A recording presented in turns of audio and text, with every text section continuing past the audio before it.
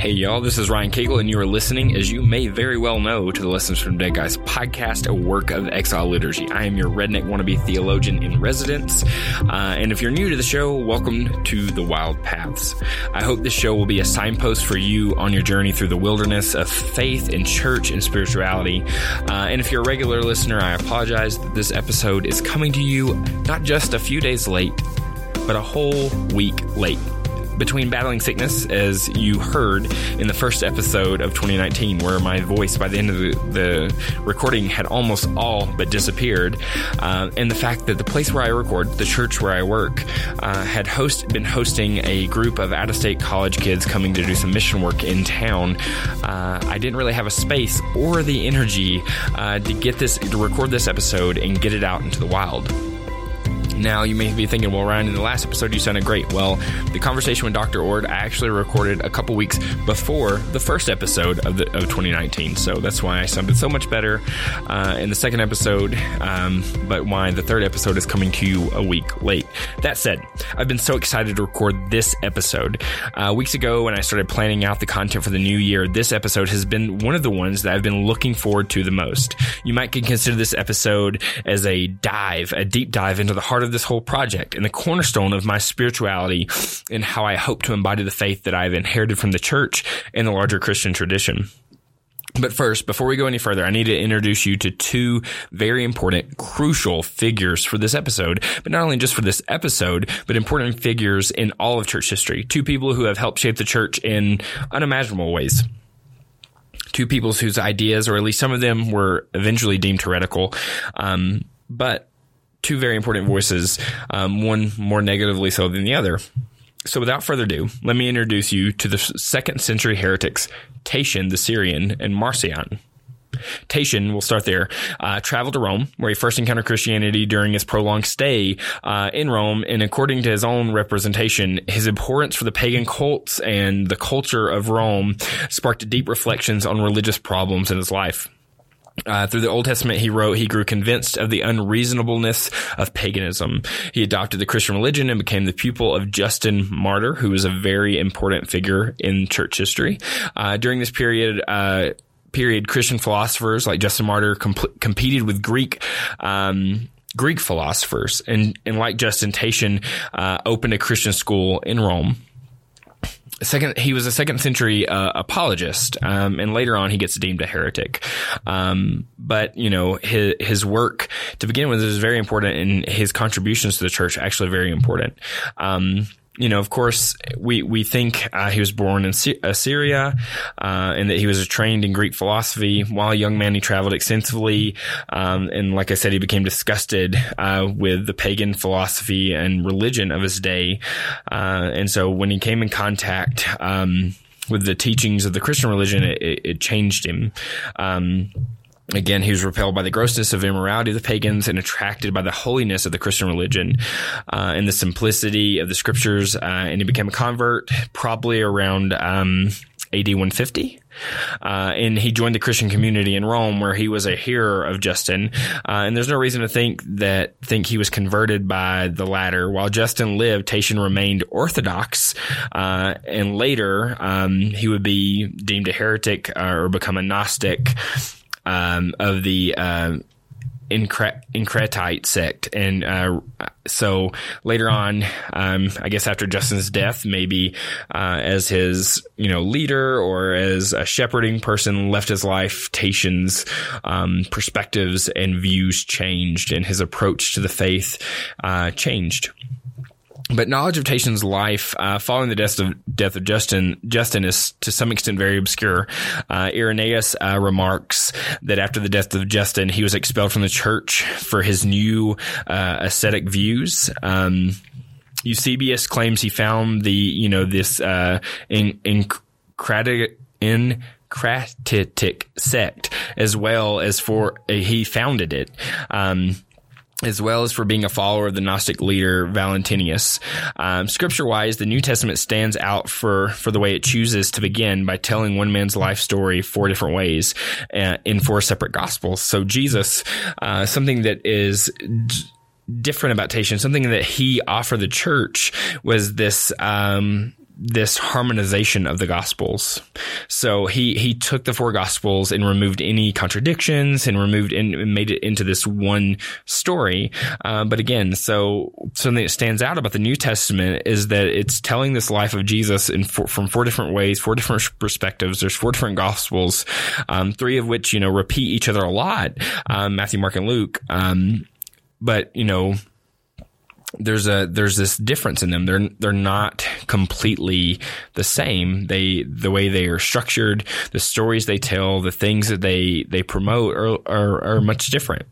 But I don't know if this bothered Tatian. We don't really know if it's something that he didn't like, or what, but we do know, that this repetition of this story within the canon is not accidental. The church, for whatever reason, has decided to hold 4 Gospels in tension, right? Even though they disagree in areas, even though they look different, they paint different portraits of Jesus.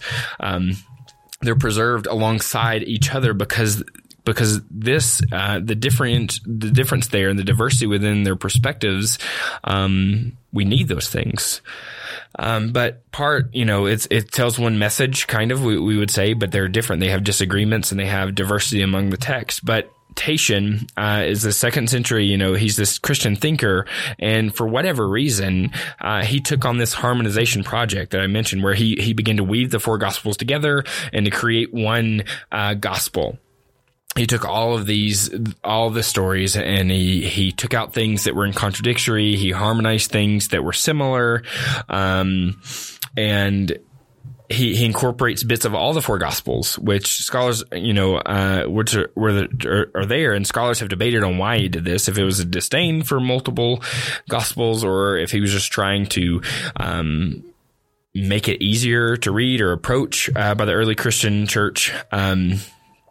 That said, this may have sought to assert some consistency between all the Gospels, or remove the errors in service of some kind of goal like that, or maybe just to let go of the contradictory accounts, like Jesus's genealogy, which differs between Matthew and Luke, or just a preference for certain accounts. So we don't really know his exact reasoning behind why he did this, but Tatian took all 4 Gospels that are extremely diverse, despite what many Christian traditions, specifically within the evangelical branches of the Western Church, would tell you.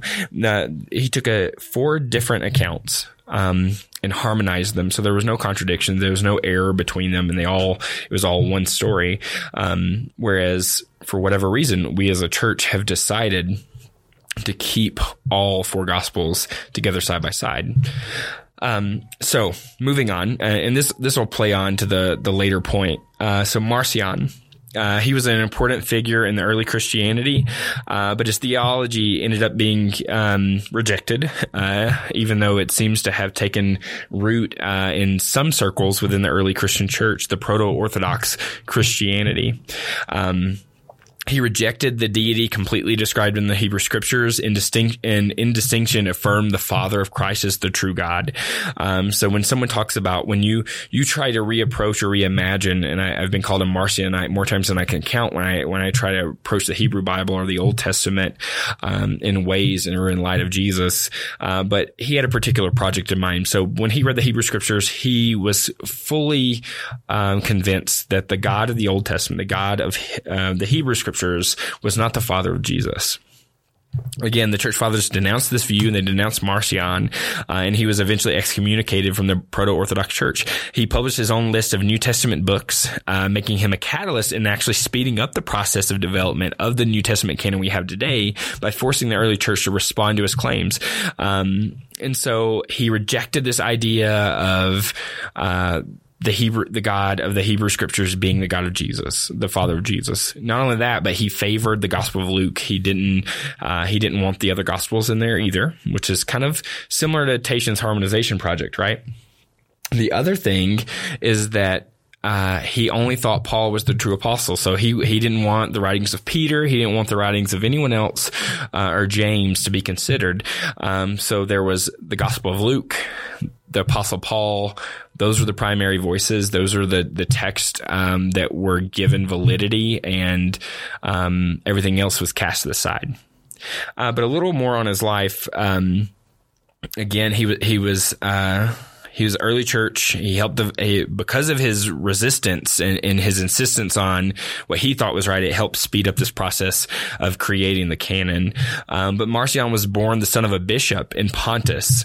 Rhodo and Tertullian, young men in Marcion's old age, described him as a mariner and a shipmaster, respectively. Marcion made a donation of like 200,000. I don't even know the word. The amount of money to the church in Rome. But conflicts with the Church of Rome arose, and he was eventually, like I said, excommunicated, his donation being returned to him. After his excommunication, he returned to Asia Minor, where he continued to lead as many church congregations and teach the Gospel of Marcion, which, like I said, some of his views did take hold in these proto-Orthodox communities. In contrast to the other leaders of the Christian church, however, Marcion declared that Christianity was in complete discontinuity with Judaism and entirely opposed to the Hebrew scriptures. Marcion did not claim that the Jewish scriptures were false. Instead, he asserted that they were to be read in an absolute literal manner, thereby developing an understanding that Yahweh was not the same God spoken of by Jesus. For example, Marcion argued that the Genesis account of Yahweh walking through the Garden of Eden, asking where Adam was, had proved Yahweh inhabited a physical body and was without universal knowledge. So he just couldn't reconcile, for whatever reason, the God found in the Hebrew scriptures with the Father of Jesus. And according to Marcion, the God of the Old Testament or the Hebrew scriptures, whom he called the Demiurge, the creator of the material universe, is a jealous tribal deity of the Jews whose law represents legalistic justice, who punishes mankind for its sins through the suffering of death. In contrast, the God that Jesus professed, in Marcion's view, is altogether different being, a universal God of compassion and love, who looks upon humanity with benevolence and mercy. Marcion also produced his antitheses, contrasting the Demiurge of the Old Testament with the Heavenly Father of the New Testament. Marcion held to Jesus to be the son of this Heavenly Father, but understood that the incarnation in a docetic manner, i.e. that an example, a docetic manner means that Jesus's body was only an imitation of a material body, and consequently denied Jesus's physical and bodily birth, death, and resurrection. Marcion was the first to introduce an early Christian canon, and like I said, this was a catalyst for the early church in developing, going on to develop the canon and decide which books were inspired, which books were not a part of the canon. And like I said, his canon, this is a little more detail on it. It consisted of only 11 books grouped in two sections, based on, part of was based on Luke, with parts removed that he did not agree with in his views. So he kept the Gospel of Luke, a highly edited version. And then a section, of 10 epistles of Paul the Apostle, also altered to fit his views. Marcion considered him the correct interpreter and transmitter of Jesus' teaching, and that all the other apostles were illegitimate. The gospel used by Marcion does not contain elements relating to Jesus' birth, his childhood, although it does contain some elements of Judaism and material challenging Marcion's view of Jesus not having an actual body. So these two voices in the early church. So I also didn't mention about Tatian, is that his harmonization was used in the Syrian churches as a lectionary device. It was used for years and years, and eventually would fall away. But they both have something in common. Tatian is not considered heretical necessarily for his harmonization of the Gospels, because we don't really know his intent, right? But he takes the diversity of the scriptures in the Gospels, and he harmonizes them in such a way as that it makes one coherent story with no contradictions, no errors, no difference in storytelling, which is problematic. It can be problematic because that is truly how many Christian traditions today function. They try to take the Bible, the whole set of scriptures, not even just the Gospels, and harmonize them to the point that their diversity and beauty and the unique voices of the people throughout the scriptures and their perspectives are not honored and they're not attested to. And a lot of it comes comes down to doctrinal conformity. We need people to have one absolute set of beliefs and ideas and understandings. And if they don't, then they're hard to control, right? They're hard to keep together in unity. And in the same way, Marcion, in a very direct way, resisted the diversity of the early church. And so I read a book last year called Destroyer of the Gods, Early Christian Distinctiveness in the Roman World by Dr. Larry Hurtado, which is a really good book that I totally recommend. But something that he talks about is that when people talk about the early church, or early Christianity, he says which Christianity is because the early church was so diverse. We can tell by the Gospels even how diverse the perspectives in the early church was, or the fact that you can lay Paul's letter to the Galatians and James's letter side by side, and there are contradictions. There are not just contradictions, but where it seems as if there's animosity between those two authors. But yet, in our canon, when we come to decide where there's weight, we put them side by side. We put them in the same text, the same canon, the same book, and say we need both of their voices, even though it's clear that they disagree. Right? You could take Mark's understanding of Jesus and John's understanding of Jesus, those two gospels, and they are very radically different, but the early church needed them, right? And so this whole doctrinal uniformity in the proto-Orthodox church, or what we would call orthodoxy, is not really present. Even Paul, he talks about in Ephesians that we look forward to the day that we are in the unity of the faith.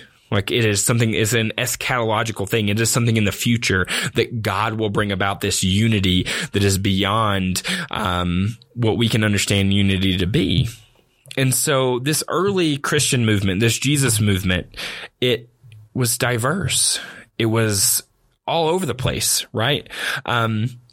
And so something to me that I feel like, we live in a very pluralistic age today. We live in an age where not everyone around us are Christians anymore. I've never, I guess, lived in that world, even growing up in the South, which is typically considered culturally Christian. And I would agree, but I grew up around a diverse group of people who believed and didn't believe or whatever.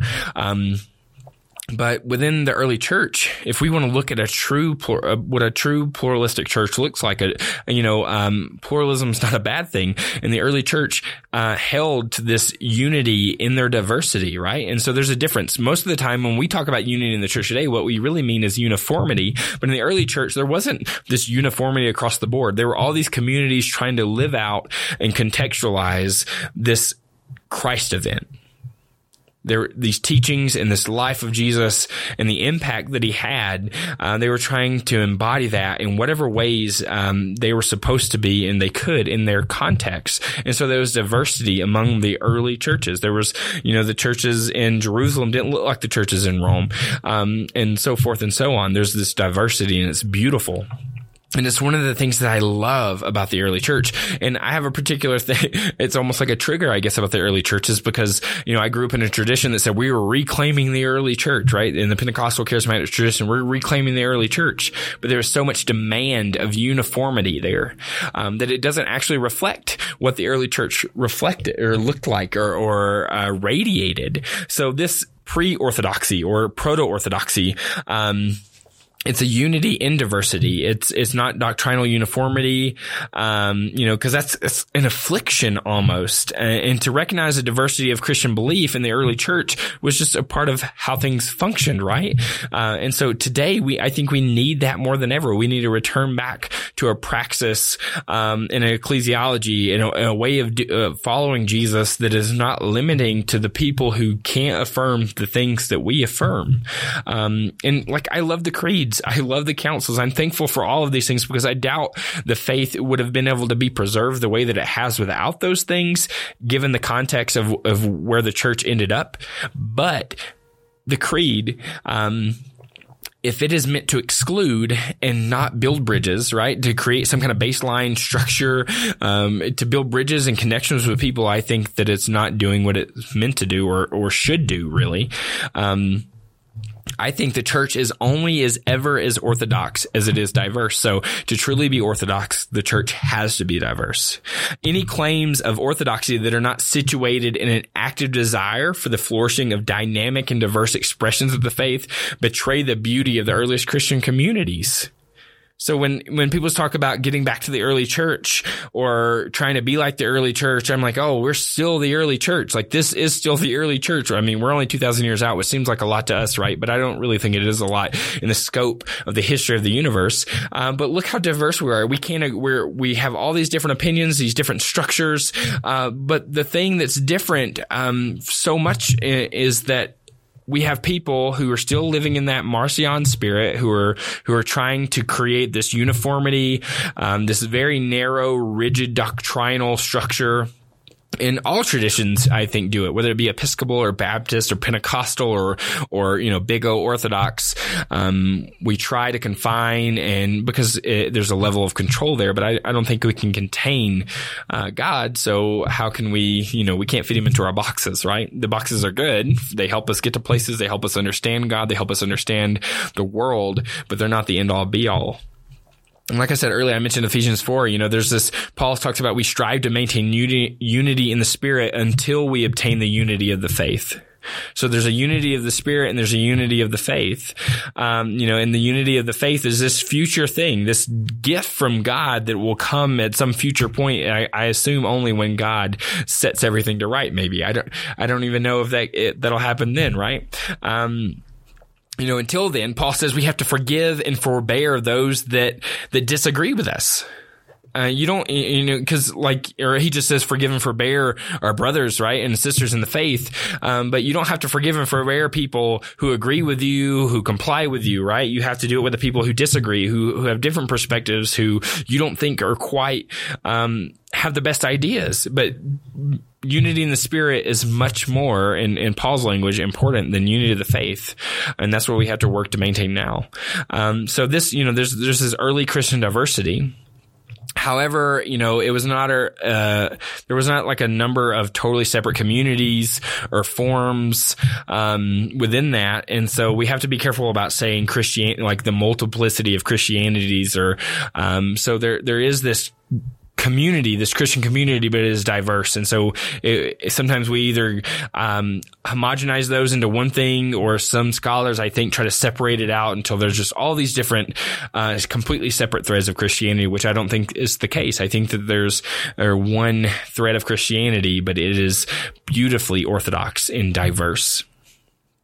Larry Hurtado says, I've contended for the diverse expressions of early Christianity seem to have been in a vibrant contact with one another, sometimes conflicting, at other times seeming to agree, and to overlook those differences, and at other times seeking to persuade others of their own views and emphasis. So there's this dialogue happening within these communities, and the only time it gets shut down is when someone like Marcion wants to completely limit the voices that have a say-so in shaping the church, right? And so that's when we draw the line. But otherwise, there's this dialogue. There is this open, contextualizing dialogue that happens in the early church.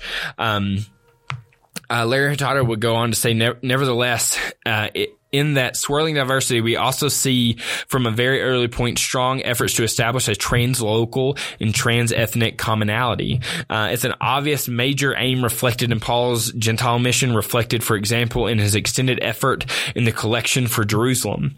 Note Paul's claim in 1 Corinthians that Jerusalem leaders and he proclaim a broadly shared message focused on Jesus. Of course, Paul also refers to false brethren, false apostles, etc., indicating the real diversity, and that there's still a division in some of these diverse expressions where they didn't consider these people a part of the faith.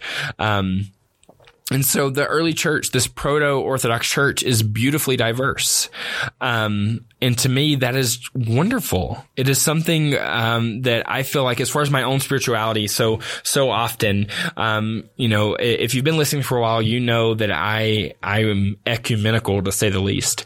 But in that, so like there's Orthodox influence in my life, there's Anglican Orthodox influence in my life, Catholic influence in my life, Pentecostal influence in my life, Anabaptist influence in my life. So all of these things, but where I stand is that I can be influenced by those traditions. I can grow because of those traditions. My theology can be informed and shaped, and my theological imagination can be spurred by those traditions. But that doesn't mean that I have to submit to those traditions, right?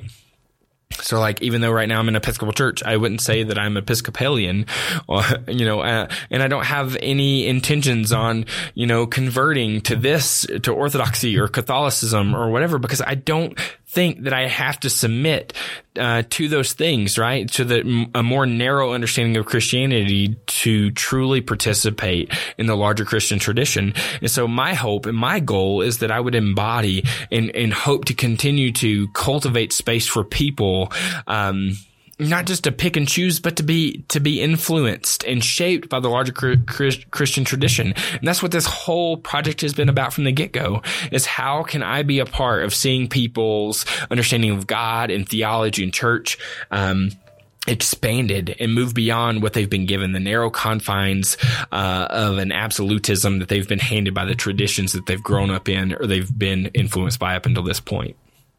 And so I think the way of proto-Orthodoxy, that there's a beauty in diversity, and that Christianity is only as orthodox as it is diverse, is something that it's a hill I'm willing to die on. And maybe there's people that are not willing to die on that hill, and that's fine. But for me, I need all of it. Right? I need all of it. I can't pigeonhole myself into one tradition, because there's so much to learn from each other. What we have in common, the commonality, the core, the structure, the foundation is so much more important than what we disagree on. Like, I want to be able to sit at the table with all of my brothers and sisters, right, in the faith. And so if we believe in this eschatological end, we believe in this future where God makes the world to rights, sets the world to right, and heals creation, or whatever your view of eschatology and the return of Jesus or whatever is, ultimately we look at this idea is that, there's not going to be separate, sections in the world to come for Baptists or Orthodox or whatever. And so if it's not going to be there, then it doesn't need to be that way here. And so my hope is that we could see as church eventually live into its multiplicity, live into its diversity, live into these beautiful, radical expressions of the faith, and how we can cultivate space for those. And like I said this earlier, I want to say it again, is that any claims of orthodoxy, whether that be Baptists telling you they're Orthodox, or the big O Orthodox, Catholics saying they have Orthodox belief, or whoever, that are not any claims of orthodoxy that are not situated in an active desire for the flourishing of dynamic and diverse expressions of the faith, betrays the beauty of the earliest Christian communities. And I fully believe that. And so I hope, so we live a life, and the way we approach God and the way we approach scriptures, sometimes it's more reflective of Marcion. It's more reflective of Tatian. And we're trying to harmonize the gospels. We're trying to harmonize these scriptures. We're trying to make sense of all of it by reducing it and saying, oh, this is wrong, this is wrong, this is wrong, instead of living in the tension and living in the diverse expressions and living with the fact that there's people who see things differently than us. And my hope would be is that this episode and this podcast, my work in general, would push you to a place of being able to appreciate the full depth of and beauty that is the Christian tradition. Because it is, this is a big table. Some people think they got their own table, but they don't. And as Brian Zahn, who I've had on the show before, he said this, to quote him, he says, I need Orthodox mystery. I need, Catholic beauty, Anglican liturgy, and he goes on and he lists all these different things, that he needs. He needs all of it. And I fully agree with him. And so I hope that you, through this podcast, will be challenged in your narrow boxes in the confines of your doctrine and your understandings of God and church and what it means to live in the wake of this Christ event, will be challenged and be refreshed in new, diverse, and beautiful ways. So thank you so much for listening. Again, I'm so sorry this episode is late for you, those of you who are regular listeners.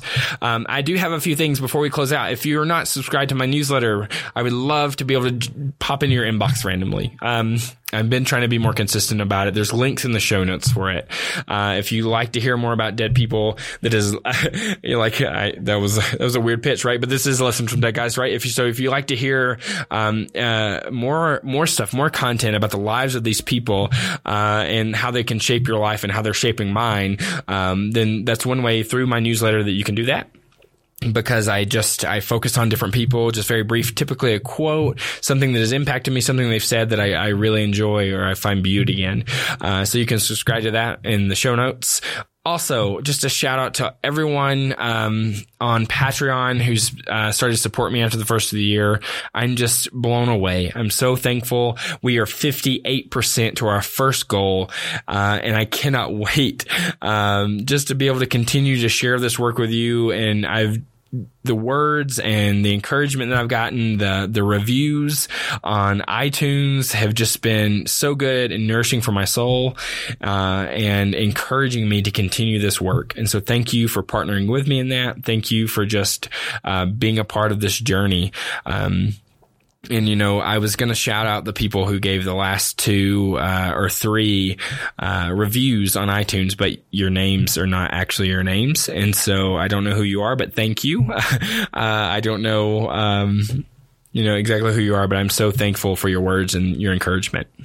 And last but not least, if you find value in this podcast, please consider, buying me a cup of coffee, or whatever, by supporting me on Patreon. This work, costs money.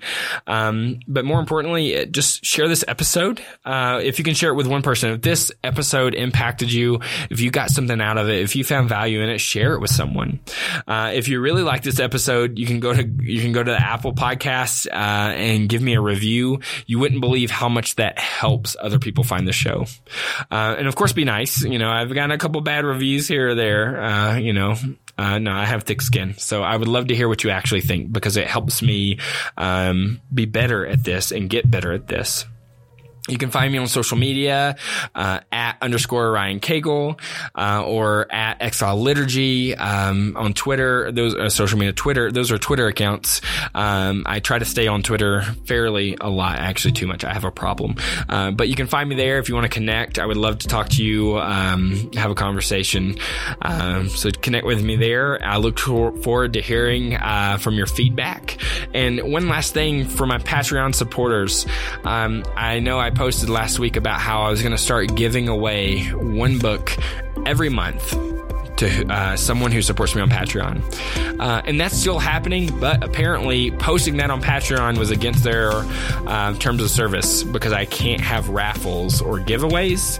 But that said, if you support me on Patreon through the month of January and February, the people midway through February, I'm giving away Dr. Thomas Oord's book, God Can. So if you want a chance to enter and win that, then you can support me on Patreon for as little as $1 a month. And if you're already a supporter, then you will be randomly entered in a chance to win that book. And I can't tell you how much I recommend it. It's such a great book, so I cannot wait to put it in one of your hands and hear how insightful it was for you and how good and how much you got from it. So again, thanks everyone. I look forward to hearing from you. Grace and peace.